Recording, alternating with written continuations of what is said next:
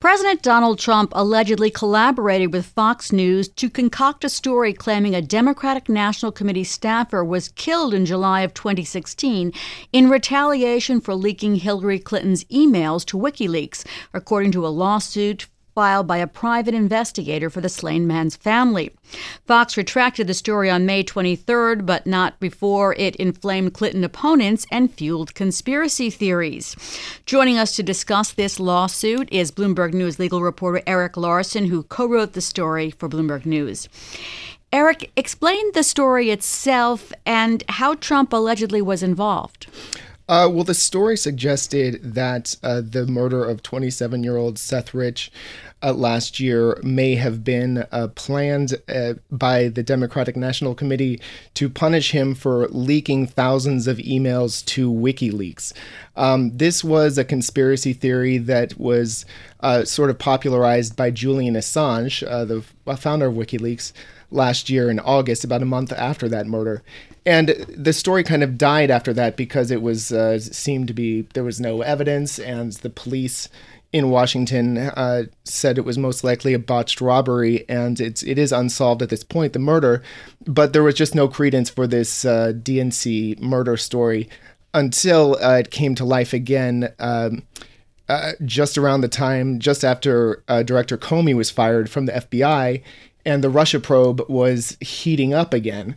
And then out of nowhere, Fox News publishes this story on May 16th, saying that an investigator for the deceased man's family had found sort of evidence that Rich, who was murdered, had sent emails to WikiLeaks. And now this private investigator says he never said that to Fox News, even though he worked closely with Fox News on this story. He says they attributed fake quotes to him in that story that were basically the basis for the story, and said that he never said that, the story is fake, and it was all part of a plan with Trump, allegedly, to distract from the Russia probe. So where did he get, or how does he attribute his knowledge of the alleged Trump connection to the story? He says that he received text messages from the people he was working with at Fox saying that Trump had read the story, and that he wanted it out immediately. And that was just a few days before it was published. So clearly, they are alleging in this complaint extensive ties between the White House, the administration, and Fox News in the planning of this story, even the hiring of the investigator who later sued, that it was all part of an alleged plot to distract from the Russia probe and bring back to life this sort of zombie story about the DNC murdering a former staffer.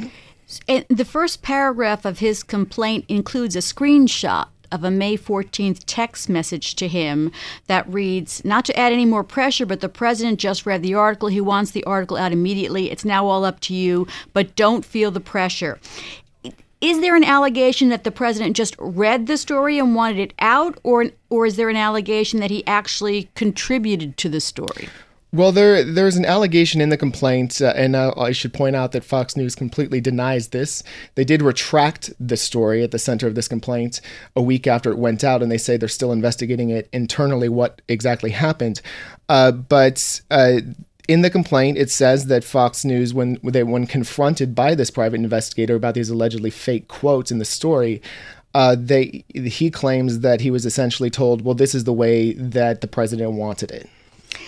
Now, what are the basis for his lawsuit, the legal basis? Well, it's a defamation suit, which is interesting. He's claiming that his reputation as a private investigator is pretty much ruined by this whole fiasco. He's a former Washington homicide detective.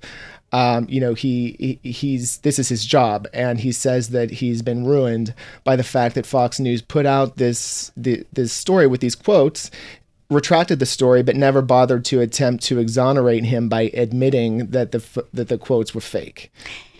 And who is he suing?